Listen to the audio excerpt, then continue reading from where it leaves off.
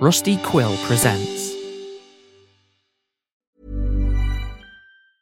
I'm Sandra, and I'm just the professional your small business was looking for. But you didn't hire me because you didn't use LinkedIn Jobs. LinkedIn has professionals you can't find anywhere else, including those who aren't actively looking for a new job, but might be open to the perfect role, like me.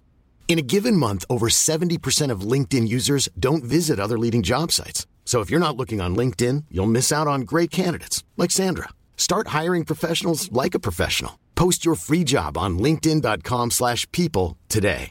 A lot can happen in the next 3 years. Like a chatbot may be your new best friend. But what won't change? Needing health insurance. United Healthcare Tri-Term Medical Plans are available for these changing times. Underwritten by Golden Rule Insurance Company, they offer budget-friendly, flexible coverage for people who are in between jobs or missed open enrollment. The plans last nearly 3 years in some states, with access to a nationwide network of doctors and hospitals. So for whatever tomorrow brings, United Healthcare Tri-Term Medical Plans may be for you. Learn more at uh1.com. There's never been a faster or easier way to start your weight loss journey than with PlushCare. PlushCare accepts most insurance plans and gives you online access to board-certified physicians who can prescribe FDA-approved weight loss medications like Wegovy and Zepbound for those who qualify. Take charge of your health and speak with a board-certified physician about a weight loss plan that's right for you. Get started today at plushcare.com/weight loss. That's plushcare.com/weight loss. plushcare.com/weight loss.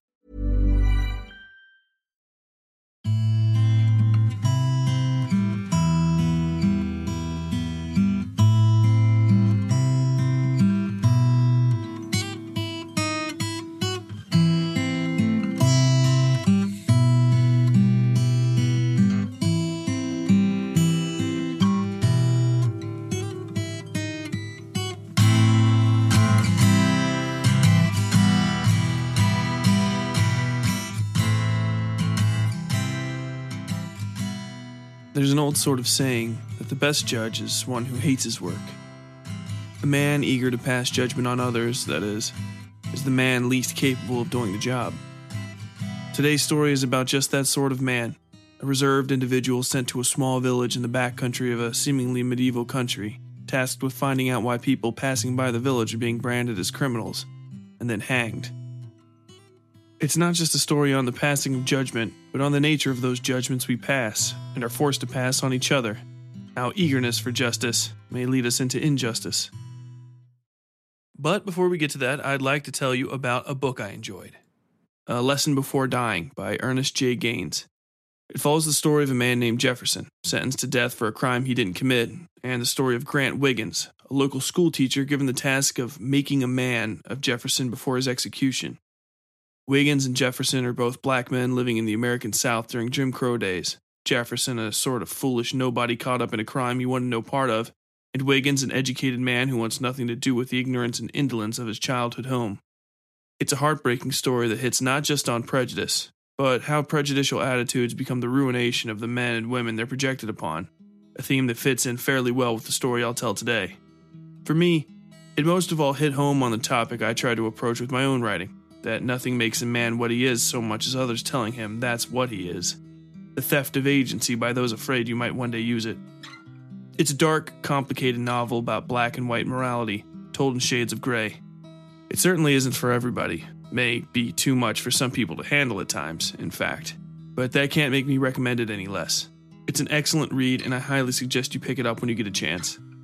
Now, without further ado, today's story, The Seventh.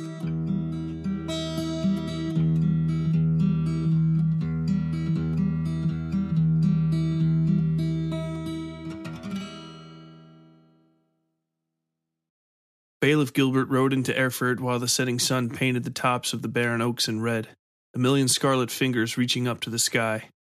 His horse, a rented pony from a capital stable, shied away from the things hanging in the shadows of the trees around him.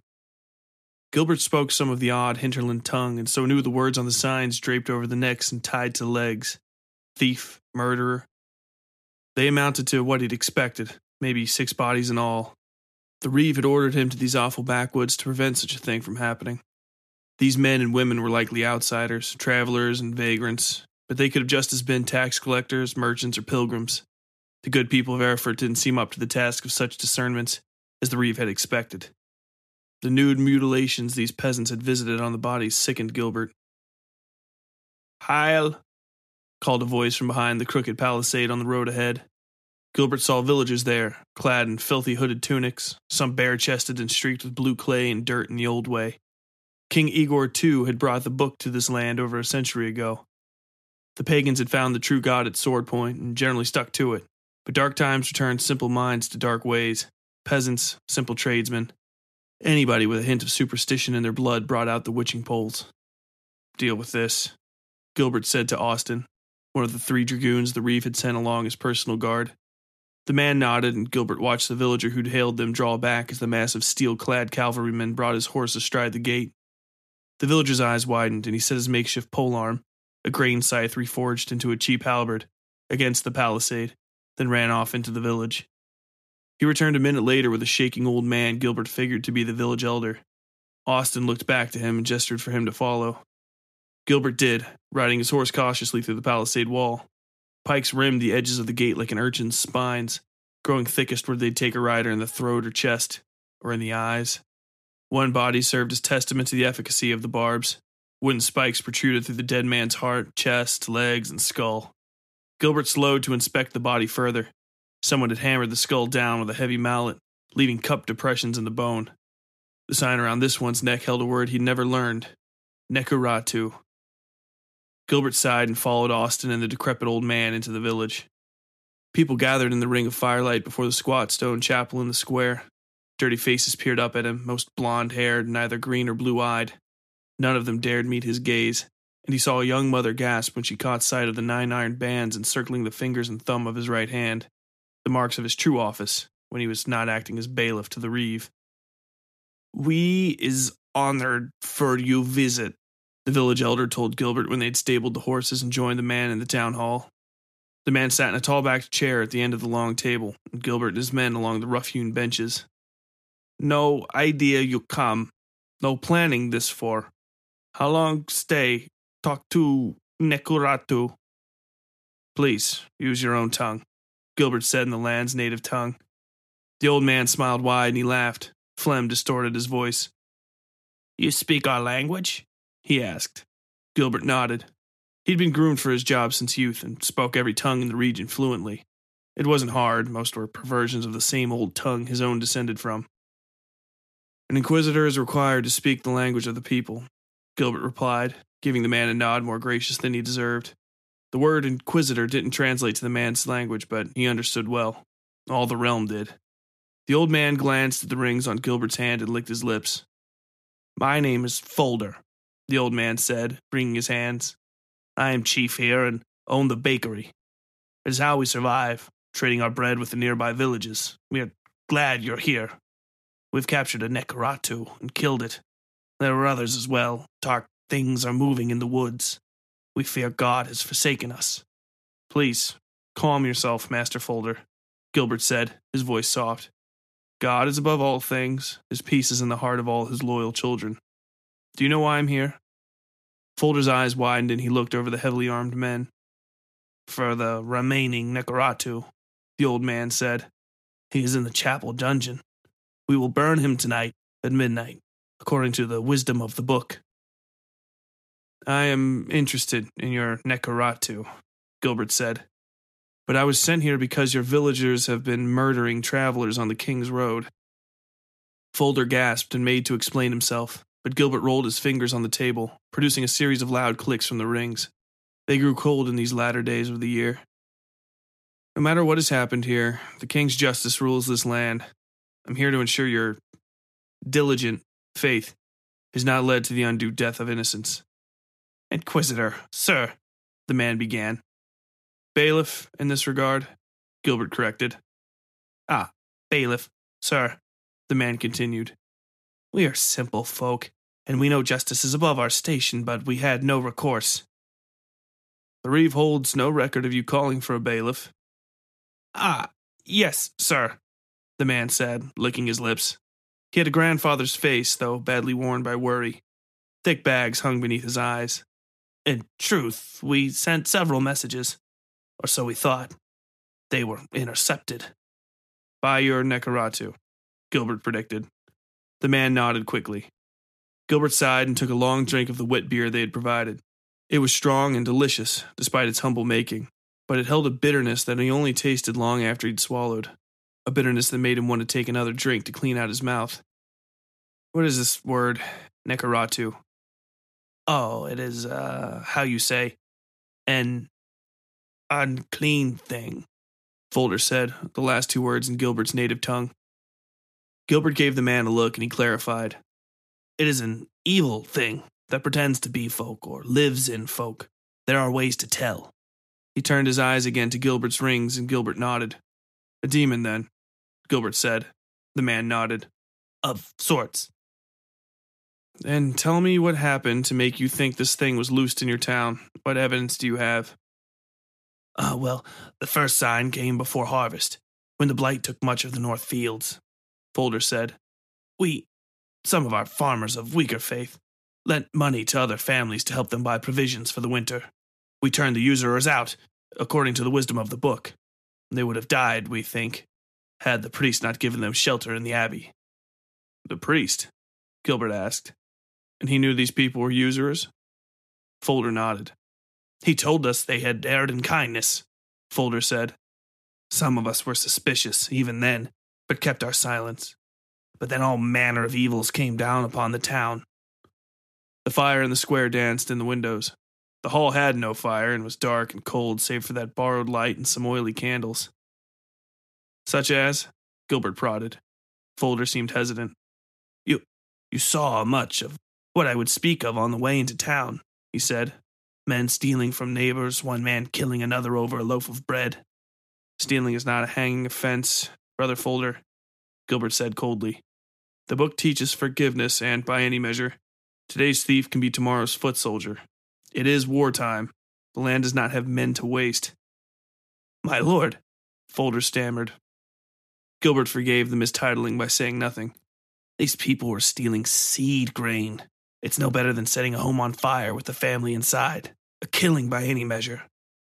Gilbert mulled that over, but kept his silence.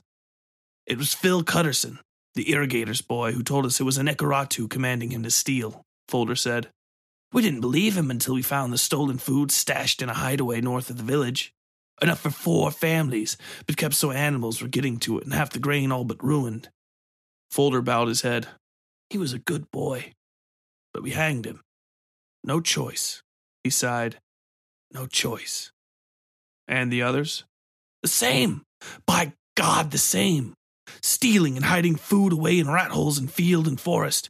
And all of them said they saw a man, dark and beautiful like a woman. He came to them in their dreams and commanded them to feed him. Some said he promised rewards. Others said he threatened to hurt them or their families. And we prayed, but God didn't hear us. And we know why now. You do? Gilbert asked, polishing off his mug and pouring another. Aye, the old man said. We were suspicious, like I said. The sisters, they'd come around to see the small folk and asked us questions, asked us what we'd seen. If we'd seen him coming amongst us in the middle of the night, if he made us strange promises or asked strange favors of us. It was the Whittle boy who figured him out first, after we hanged Cuthbert for murdering Miss Vidalia.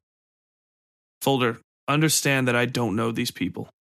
Oh, I'm sorry, Folder said. He poured himself another mug of beer. The Whittle boy is the youngest in the Whittle family. Doesn't have his own name yet. He said he saw the Nekaratu talking to Cuthbert the night of the murder. Cuthbert, you see, is the head of the household of usurers we turned out. He killed old Miss Vidalia for testifying against his family. Simple revenge, Gilbert said. Yes, Folder said. But that sort of thing wasn't in a man like Cuthbert. He was a good person, except for the money lending, but he'd never hurt a fly. He wouldn't do something like that, kill an old woman alone in her home, but he did. And when the Whittle boy told us who he'd been talking to, we put Cuthbert through the tests, and he told us everything. You administered the tests, Gilbert said flatly. His rings drummed over the table. Is there an inquisitor amongst you filthy plowhands I haven't met yet? Folder swallowed and looked at the table. Perhaps you have special dispensation from the church, your lordship. You're a reeve in good standing with his holiness, at least a bishop. Sir, we had no other choice, Gilbert nearly yelled, slamming his ringed hand down on the table in a fist. You put a man through hell, and he, what, told you everything? Spared a breath when you weren't drowning him to scream a list of suspects into the night? He burned, sir, Folder whispered. Gilbert's eyes narrowed. What did you say? He burned, Folder whispered again, nearly on the verge of panic. Without fire. We just held tongs to him, honest. Gilbert stormed around the table and dragged the little man out of his seat and held him up against the wall. The dragoons at the table merely turned and watched. Honest, sir, honest, please, God. You say he burned, Gilbert said, his fist a tight knot of filthy wool against Folder's Adam's apple. Who saw this? You? A few close friends? Do not think to lie to me, you flea. I will have this entire town flayed if you lie. The whole village, sir, Folder said. On God's name, we did it in the square. Cuthbert sat in Sparrow Naylor's wash basin and we burned him with cold iron. He went mad and broke Sparrow's arm. Would have run off, but we had a ring of rock salt around the basin. He said who he served and who made him do it. Then one of the sisters, God bless her soul, she ran up and threw rosemary on him. And he burned, Gilbert said, relaxing his grip. And he burned, Folder said. He burned up without a lick of flame touching him, until all that was left was what you saw on the wall out there. We were all there, all of us, but him who did this, the Nekaratu. He said he wouldn't be part of it. Him, Gilbert hissed. Spit out the name, damn you. It was Father Mark, sir, Folder said, the new priest. Gilbert stood outside the palisade by the corpse of the man Folder called Cuthbert. The dragoons stood around him in a loose circle, holding up hickory torches to give him light to work by. There was little to do, but the doing was hard enough. Gilbert reached up with his ring-covered hand and placed it on the partially exposed skull of the corpse. He felt a great heat and steam scalded his fingers. Gilbert reeled back, nearly slipping in the mucky road. The villagers, crowded in at the furthest reaches of the dragoons' torchlight, made signs against the evil eye and prayed. Gilbert thought about doing so himself. He'd never seen the rings actually burn anything like that before. It seemed impossible. Gilbert's life up until that point had been spent ensuring the king's faith was taught and practiced properly throughout the realm. No interpretations, no more or less piety than the scripture required. The book filled a hole in the lives of the common man, and he made sure that hole stayed capped and filled and safe from anything that might try to upend the order it created. He never thought any of it could be real. Not like this. He'd attended 1,000 interrogations, twice as many executions, and had never once seen anything like this. He knew the signs, of course. Cold iron, salt, and clean water. Even used them himself on occasion, but they'd never turned up a thing.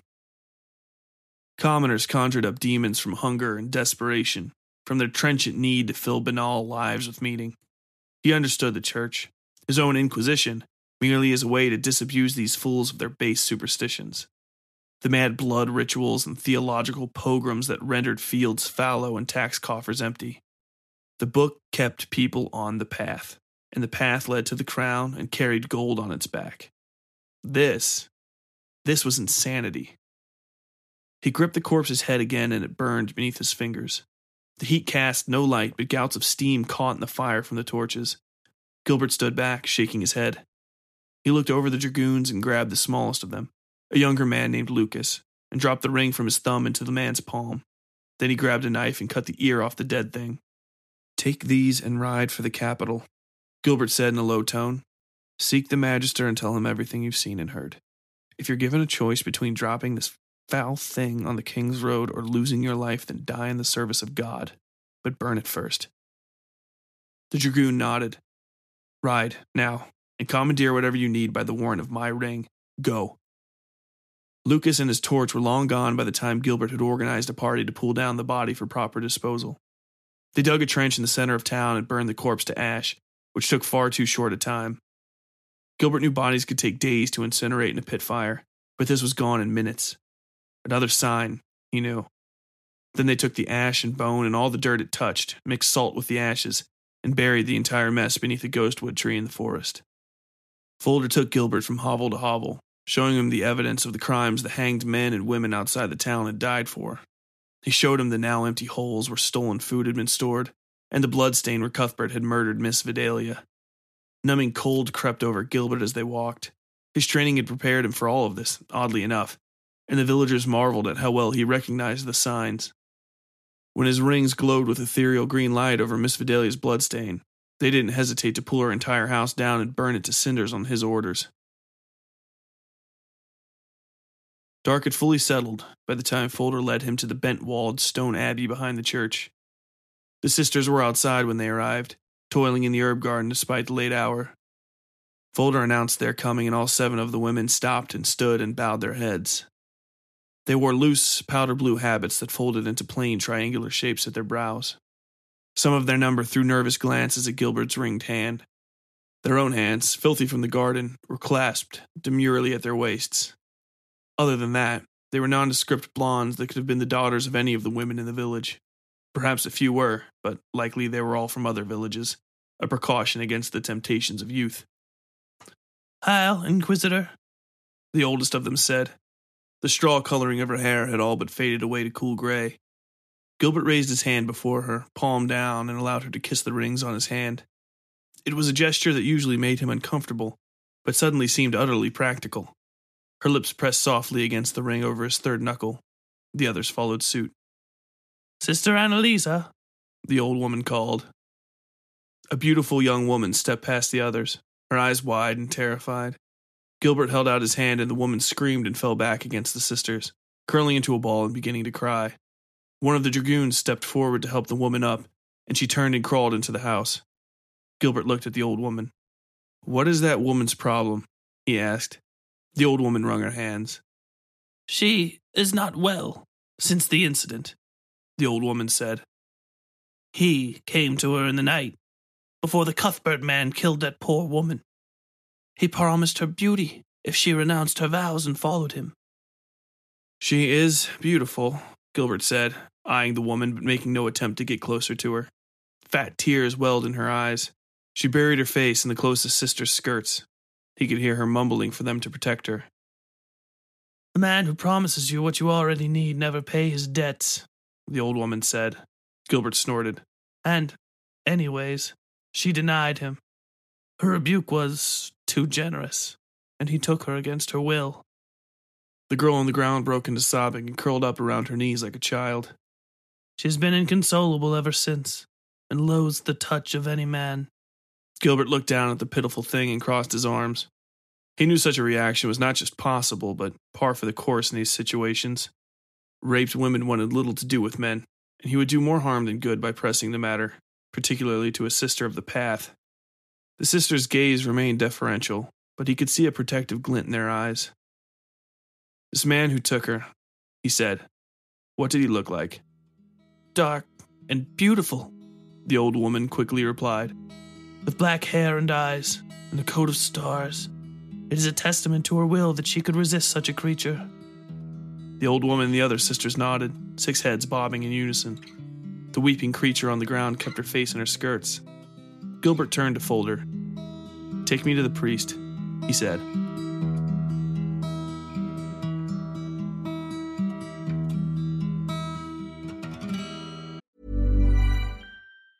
Hey, I'm Ryan Reynolds. Recently, I asked Mint Mobile's legal team if big wireless companies are allowed to raise prices due to inflation. They said yes. And then when I asked if raising prices technically violates those onerous 2-year contracts, they said, "What the f*** are you talking about, you insane Hollywood ass?" So to recap, we're cutting the price of Mint Unlimited from $30 a month to just $15 a month. Give it a try at mintmobile.com/switch. $45 up front for 3 months plus taxes and fees. Promo rate for new customers for limited time. Unlimited more than 40 gigabytes per month. Slows full terms at mintmobile.com. Hiring for your small business? If you're not looking for professionals on LinkedIn, you're looking in the wrong place. That's like looking for your car keys in a fish tank. LinkedIn helps you hire professionals you can't find anywhere else, even those who aren't actively searching for a new job but might be open to the perfect role. In a given month, over 70% of LinkedIn users don't even visit other leading job sites. So start looking in the right place. With LinkedIn, you can hire professionals like a professional. Post your free job on linkedin.com/people today. Ancient iron braziers lit the dungeon beneath the chapel. And it was a dungeon, Gilbert could see. perhaps even left over from the wondrous crusade that had brought these lands under the king's rule centuries ago. Larders of butter and barrels of beer now occupied the rusted insides of the cages, the town's collected winter stores. At the center of the space sat a massive and ancient red oak table. One glance at the rusted bolt holes near both ends of the table told Gilbert in a second how it had originally been used. He expected the villagers probably had put the steel catch bucket that was set beneath the thing to work in the village well. Wooden benches identical to the ones in the hall sat around the table. It was one of these benches that he pulled aside to place beside the thick iron bars of the single occupied cell. It was a tiny room, with barely enough room for an average man to stand or lay. The walls seemed carved into the limestone bedrock, curved and crumbled in places where groundwater had carved the stone. "Hello, Inquisitor," the man laying on the stinking straw pallet said without turning around. Beside the pallet lay a slop bucket, the cell's only accoutrement. "You know I'm an Inquisitor?" Gilbert asked, feeling more cautious than usual. "Of course," the man said. "I can hear. And the children have been coming around to tell me how you're going to burn me." The man rolled over and Gilbert felt his heart race. He was beautiful, classically beautiful, with coffee-colored skin and broad eyes so dark they seemed to be pools. Father Mock's dolorous expression rolled over Gilbert and he was forced to adjust himself on the bench. He cleared his throat but found himself unable to speak. He didn't know where to start. "Well?" the man asked. He pushed himself up, exposing the lithe contours of his naked chest. His shirt had been shredded during his arrest, it seemed, but otherwise he was unmolested. And he seemed calm, almost on the verge of a smile despite the situation. Gilbert regained himself. "You are Father Mock?" Gilbert asked. The man smiled. "I am." "The people of this village seem to believe you're a Nekaratu," Gilbert said. "I have found evidence of foulness here. A tainted corpse and the marks of witchcraft." He felt back in his element. "What do you say to that?" Father Mock laughed so hard Gilbert's face flushed. He clenched his fist. "What do you think I'd say to that?" he asked. "I'm not the devil. Could you please let me out of this cage now?" Gilbert swallowed and looked at the door. Father Mock made a pouting face. "I told you I'm not the devil. Aren't you going to let me out? I'm not a Nikaratu either, or whatever it is these rubes accuse me of." "You're accused of heresy, of communing with dark forces," Gilbert said. "Yes, accused, but what weight does that word carry?" Father Mock asked. "I accuse you of being the devil, Inquisitor, whatever your name is. Now hop in this cage with me. We need to be punished." "Silence yourself," Gilbert said, growing angry. "This is a dire situation you're in." "And I'm making the best of it," Father Mock snapped. "I'm surprised I'm even talking to you, actually. You know these villagers were just going to burn me outright. They even had a little trial. Folder put on his finest and stood up on a hickory stump to denounce me. Quite the performance." "Enough," Gilbert said. "What these people have told me about your conduct is unseemly. And there is some darkness at work here." "Darkness, yes." Mock gave him a look that made Gilbert swallow uncomfortably. "Simpler questions, then," Gilbert said. "Where do you hail from? When did you come to this town? We have no records of this chapel in the capital." "From the north," Mock answered, looking away to study his fingernails. "The parish of Dawkins on the Salt Sea. I came just before harvest on orders from the Cardinal Broom, who apparently owed the pastor here a favor." "A cardinal? Broom, you say?" Gilbert pulled out a booklet of parchment and a coal pen and jotted down Mock's answers. "Yes," Mock replied. "I never met the man, of course. How would I have? I've never set foot near the Holy See, and their like don't go north." Gilbert nodded. The cardinals rarely even left their quarters these days. "Why were you sent here?" "The previous priest died," Mock explained. "He was old, I am young, and I worked under a man of considerable reputation in the north, Father Oleander, if you've ever heard of him." "I have not," Gilbert said, committing all Mock said to the parchment. "And how did you find this village when you arrived? What was its condition?" "Poor," Mock said. "Blight in every field, and they had taken to stealing from each other. Some were worse than others, and I believe that maybe even one man was framed in order to free up his possessions for the taking." "Framed?" "Yes," Mock said. "You likely saw him on the way into the village. Cuthbert was his name. Gilbert stopped writing and looked at Mock. Mock smiled at him, just teeth and the whites of his eyes floating in the darkness. They probably told you he burned like a demon would. Like a Nekaratu. Yes, Gilbert said, but I saw that myself. His corpse burned as well, under these. Gilbert held his ringed hand up in a partial salute. Mock threw a contemptuous glance at the iron rings, then brought his eyes to Gilbert's. His corpse burned, Mock asked. Is that how it's supposed to work? The evil lingers. Does it? What about chemicals? A witch's alchemy, what of that? Perhaps. Have you ever burned anything with your iron rings before? Mock hissed, though his face remained placid. How do you know it's supposed to work like that? Cold iron has formed a fire, the fire of God which sears the unclean. Did you honestly believe that line before you saw it in person? You're a man of God, aren't you? Gilbert said, affronted. You would dare impugn the scripture, the holy word made flesh? I bring peace to fools by telling them they have the slightest chance of happiness after this dreariness is over with, he replied. And if it weren't for the holy word, my father's land would be mine, and my skirt-chasing brother would be serving the king as a knight or some such nonsense. But I have predilections, you know, the kind eased by vows of chastity. He grinned. What brings you to the cloth, Inquisitor? Gilbert flushed and lowered his eyes to his book.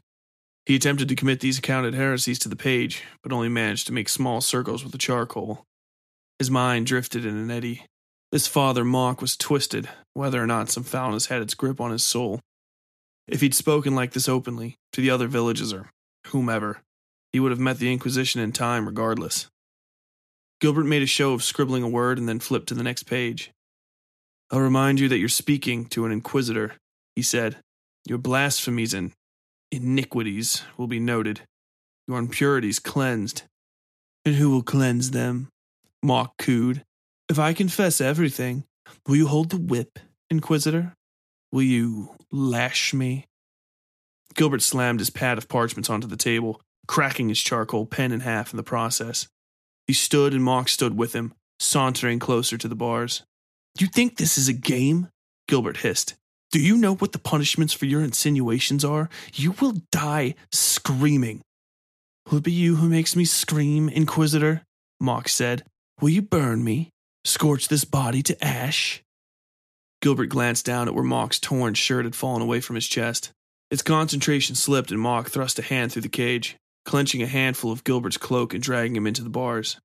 Gilbert could feel the heat from his breath. You don't think I understand the danger I'm in, you fool? Mock hissed. The man was incredibly strong for his size. Gilbert struggled to push his hands against the bars where they were pushing painfully into his lips and face.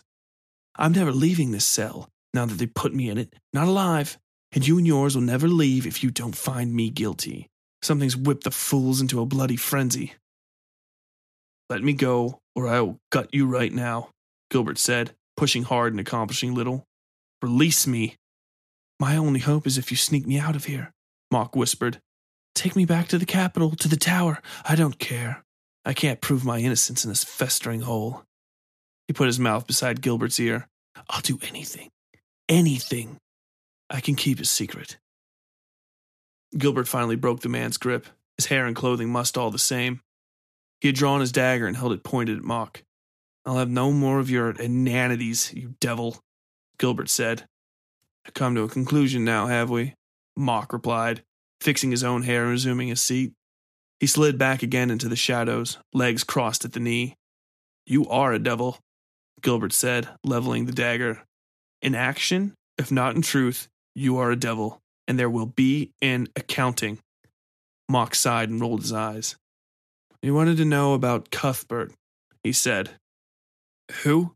Gilbert fumbled with himself. Yes, the tainted corpse. His family came to me shortly after I arrived, Mock said, again looking away from Gilbert. Blight barely touched their fields this year. Cuthbert told me that was because he was just a better farmer, explaining some agrarian esoterica I won't delve into. He told me one of the townspeople, a Miss Vidalia, was spreading rumors about his family consorting with the witches to keep their fields fresh. They had experienced some vandalism and theft from their stores. I was told they were usurers, Gilbert said, again taking notes. Usurers? Mock said. They loaned grain. All farmers do that. It's an economic necessity out here. People put their word up as capital against the loan, too, not their homes or daughters or the like. It's a simple, honest system. There's nothing honest about usury, Gilbert said. God, you're a bore, Mock said. Or blasphemy. Mock rolled his eyes. In any case, I tried to mediate, Mock said. It went poorly. He killed Miss Vidalia a few days later and sought shelter in the church. I granted it to him simply to keep him from being torn limb from limb by the mob in the village square. Mock sighed. I turned him over to them once they calmed down enough for a civil execution, but once he died, others started going day by day. Others? Yes. Did you see them in the trees on the way in? Mock asked. The townspeople went mad with fear. They convinced themselves Cuthbert was one of their Nekaratu and put him in a bucket days after he died and performed the tests on his corpse. They decided I was in on the whole thing the next day. Why? Because of the sisters, Mock said, waving a flippant hand. They never liked me. They had their ways set long before I got here. Detested me so much after our first meeting that they refused to attend my services and prayed out in their little hutch instead. It was one of them that accused me of visiting them in their dreams.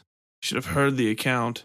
It was so lurid, I'm sure that some of them were being visited by someone at least. They are ladies of the cloth, Gilbert reminded him. So long as that cloth's not white, I suppose, Mock replied. Gilbert opened his mouth to rebuke him again and he held up his hand. Then he stood and pulled his trousers down over his left hip. Gilbert nearly shaded his eyes before he realized what he was looking at. A garish purple scar sat over top Mock's right hip bone. Nobody knows about this, by the way. Ask any of them if they've seen it. You wish for me to have a woman recount her ravishing? If it didn't happen, then you have no cause for embarrassment, Inquisitor, Mock said. I'm surprised you're hesitant in the matter at all, given how invasive your kind likes to be. Besides, we've already alluded to my disposition. I've no interest in that sort of thing, regardless of the circumstance. Yes, even if I'm unclean, I have a preference for the uncleanliness I indulge in. You're a well-spoken devil, by any measure, Gilbert said, putting the parchment and broken charcoal away before standing. I'll have the nun's stories checked, regardless. When all 7 testimonies ring true, what will you argue then? I'll sow doubt into you until the last turn, Inquisitor, Mock said, though he seemed as though Gilbert's statement had given him pause. You have hard eyes, hardened eyes, but I can see beyond that. You don't want any of this. You want softness and light. You've only been talking with me so long because you love crossing swords with an equal. It's like sparring. A war of words. Why twist tongues when you can cross them, eh? He sprang at the bars again, and Gilbert saw a measure of fear in his eyes, though nothing seemed to abate his confidence. Anything, Inquisitor, Mock said. I'll promise you the world, and you can make a world of me if you just open these bars. Bind me and sling me over your horse. I'll ride ass up for weeks if it means I can meet my end by a single clean stroke before a crowd of my equals. Not this dirty farmer's justice. Anything. Anything. Gilbert shook his head and walked up the stairs. The fire in the square warmed his face, forced him to shield his eyes. Shadows of people moved around it, a dance of slow feet and thickening darkness. They spoke and laughed, and their nervousness floated through the air to rest on him like ash. Austin laid his armored hand on Gilbert's shoulder. He spoke levelly, but his eyes betrayed caution. They're building this fire high, he said. Too high for any purpose but one. You see there? They tore the support poles out of that house at the edge of the square to burn them. And that was after the tables and chairs and any other stick of furniture they could get their hands on. Gilbert followed Austin's eyes and saw the house already sagging, lazy from the loss of its bones. We should finish what business we have here and go. Damn the night. These people want blood. Go to the sisters, Gilbert said. Take one of them, any one of them. Their testimony doesn't align with his. There's something wrong here. Austin leaned in closer. "This is no time for testimonies," he said. "Look around us. The verdict is in." "Be that as it may, I need them," Gilbert said. "Anyone will do." Austin hesitated and Gilbert gripped his arm. "It will settle things, then we'll go." He looked around. "Where is Samuel?" Austin pointed to the small chapel. "In there," he said, "retrieving the valuable relics. No sense leaving them to this." Austin gestured around with his hand. He leapt back and pulled Gilbert with him just as a topless woman sprinted past them, grime-smeared breasts flapping in the firelight. She vanished in the darkness at the edge of the square. "God's holy name," Gilbert whispered. Austin said nothing. More people had gathered beside the fire. Now a band of perfect shadow moved in carousel. Firelit eyes appeared as if from nothing, and Folder made his way closer to the men. Gilbert turned to Austin and whispered, "Go. Anyone will do." "Aye," he replied. Then he was gone. "Heil, Inquisitor," Folder said. Fear of authority had fled the man's face. He spoke in a stilled, reverent tone. He seemed drunk, but not on drink. "How goes the questioning? You've seen through his disguises by now. He's Nekaratu, unclean. You can see." "Almost," Gilbert said, though his testimony... "Lies! Always lies from the enemy." Folder staggered, eyes wide and locked with Gilbert's. He had discolored, crooked teeth, like rotten fence posts. "Yes," Gilbert said. "Be that as it may, his story contradicted yours.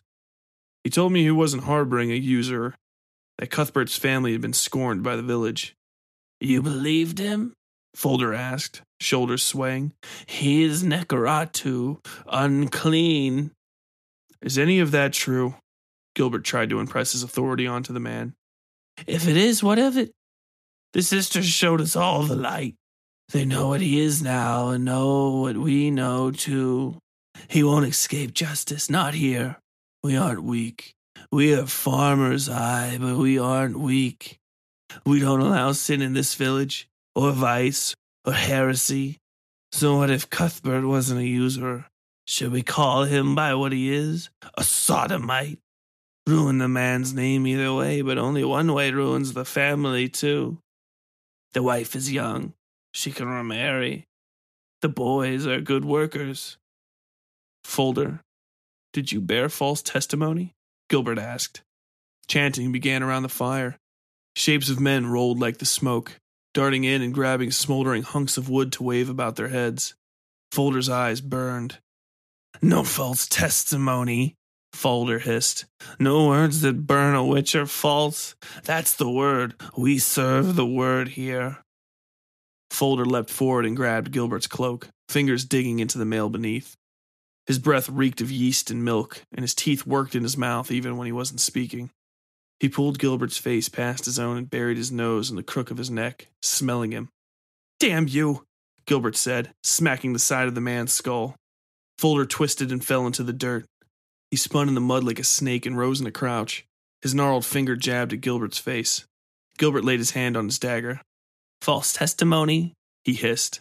"The smell is on you. Don't you have a nose? No words that burn a witch are false. I read, lordling. Kings have chairs in all the world, but my chair sits at the head of a hall of brothers. No false testimony. Did he touch you? Did his words touch you? No false testimony." Folder turned and stormed into the night, blending into the mass of bodies around the fire. Gilbert walked down the stairs as the folks sent up a keening wail that somehow became song. He didn't know the words or melody, but it had that ancient rhythm all old songs seemed to share. He shivered. "Heil, Inquisitor," Mock said as he walked into the dungeon. He sat back in the shadows at the edge of his cell. The light from the fire outside burned brighter than the smoldering brazier. Gilbert stormed through the dank basement, upending every stick of furniture in his search for a key. He finally found it hanging from an old hangnail on a stone support beam at the center of the room. "You mean to free me?" Mock said that with a cheering disbelief. Gilbert looked at him. Mock's expression remained cool, his eyes tinged with a sarcastic mirth. If he wasn't the devil, he looked like him, Gilbert thought. He approached the cell. "You sodomized the Cuthbert man?" Gilbert asked. Mock crossed his arms. Yes, he replied plainly. Did you visit the 7 sisters in the Abbey, as you were accused? Mock only smiled. Gilbert laid a hand on the cell bars. Did you? Who's to say? They certainly believe I did. Damn you, you arrogant fool, Gilbert said. They will tear you apart. I was ready for that before you walked in the door, Mock replied. Where was I? Maybe this is all here for you, Inquisitor. Maybe I just wanted to see another soul squirm on the hook before I yank it up out of the sea. He smiled. Unlock the door and run away with me. The nameless song outside had reached a fever pitch.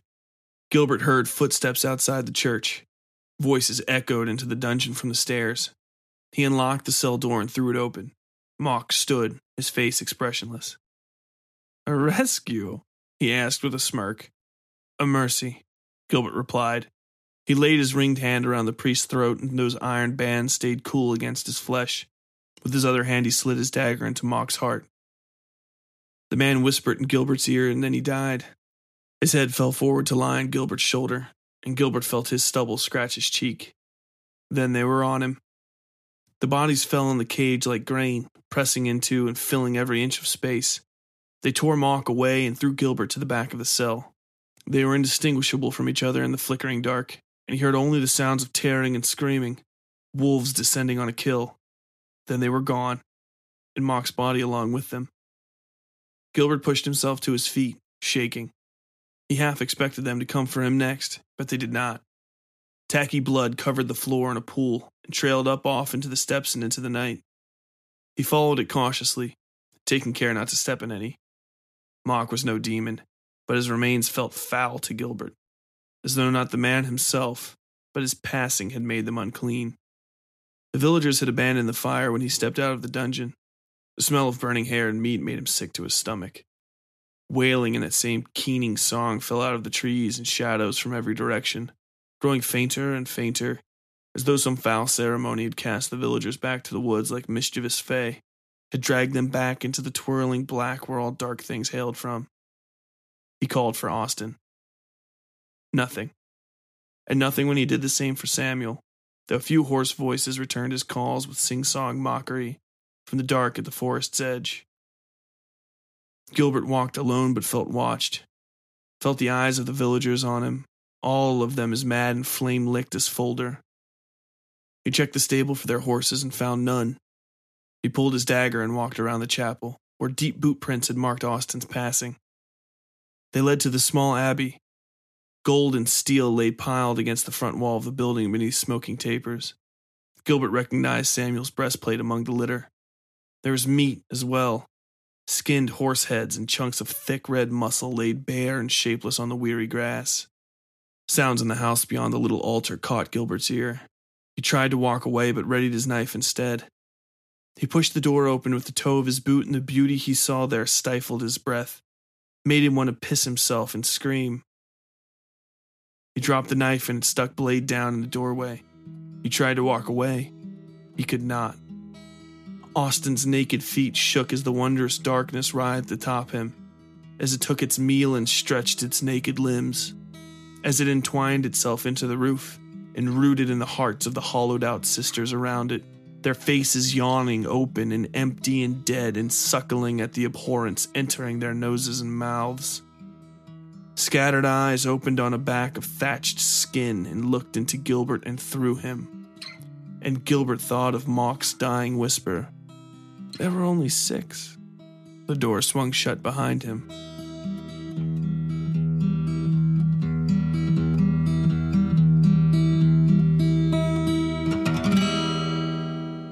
That was the 7th. What did you think? Have you ever had to make a judgment like that in your life?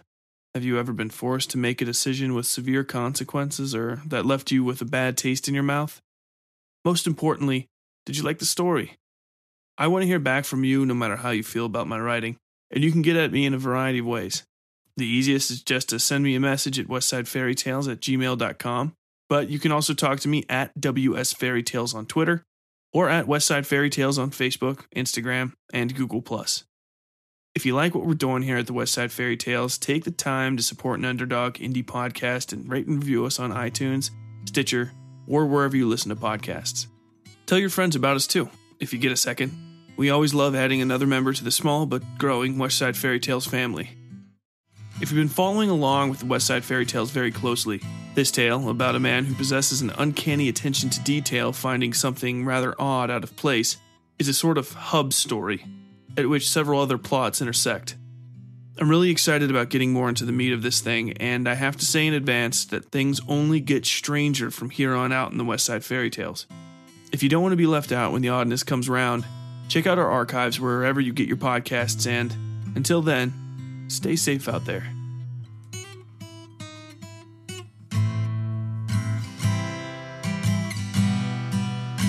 Westside Fairy Tales podcast is written, read, and produced by Tyler Bell.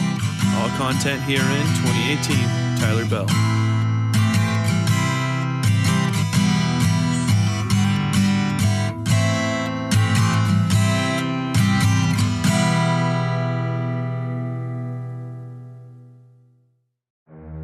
Something's not quite right in the quiet mountain town of Targrady, West Virginia.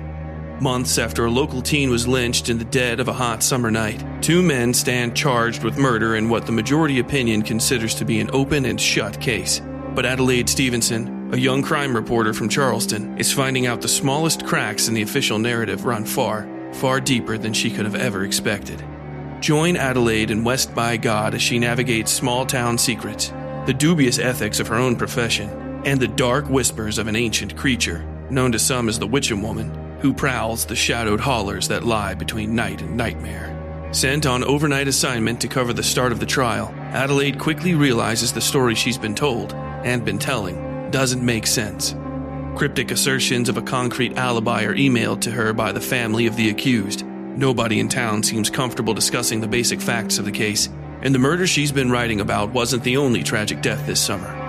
Adelaide extends her stay against the wishes of her editor, and her investigations take a complicated and dangerous turn as she discovers the true depths of the mysteries surrounding Targrady. The only real evidence from the night of the murder may lie in the hands of a notorious local crime family led by an enigmatic woman known as the Fetid Queen. Local authorities seem to grow more hostile by the hour, and even Adelaide's own career might not survive this assignment.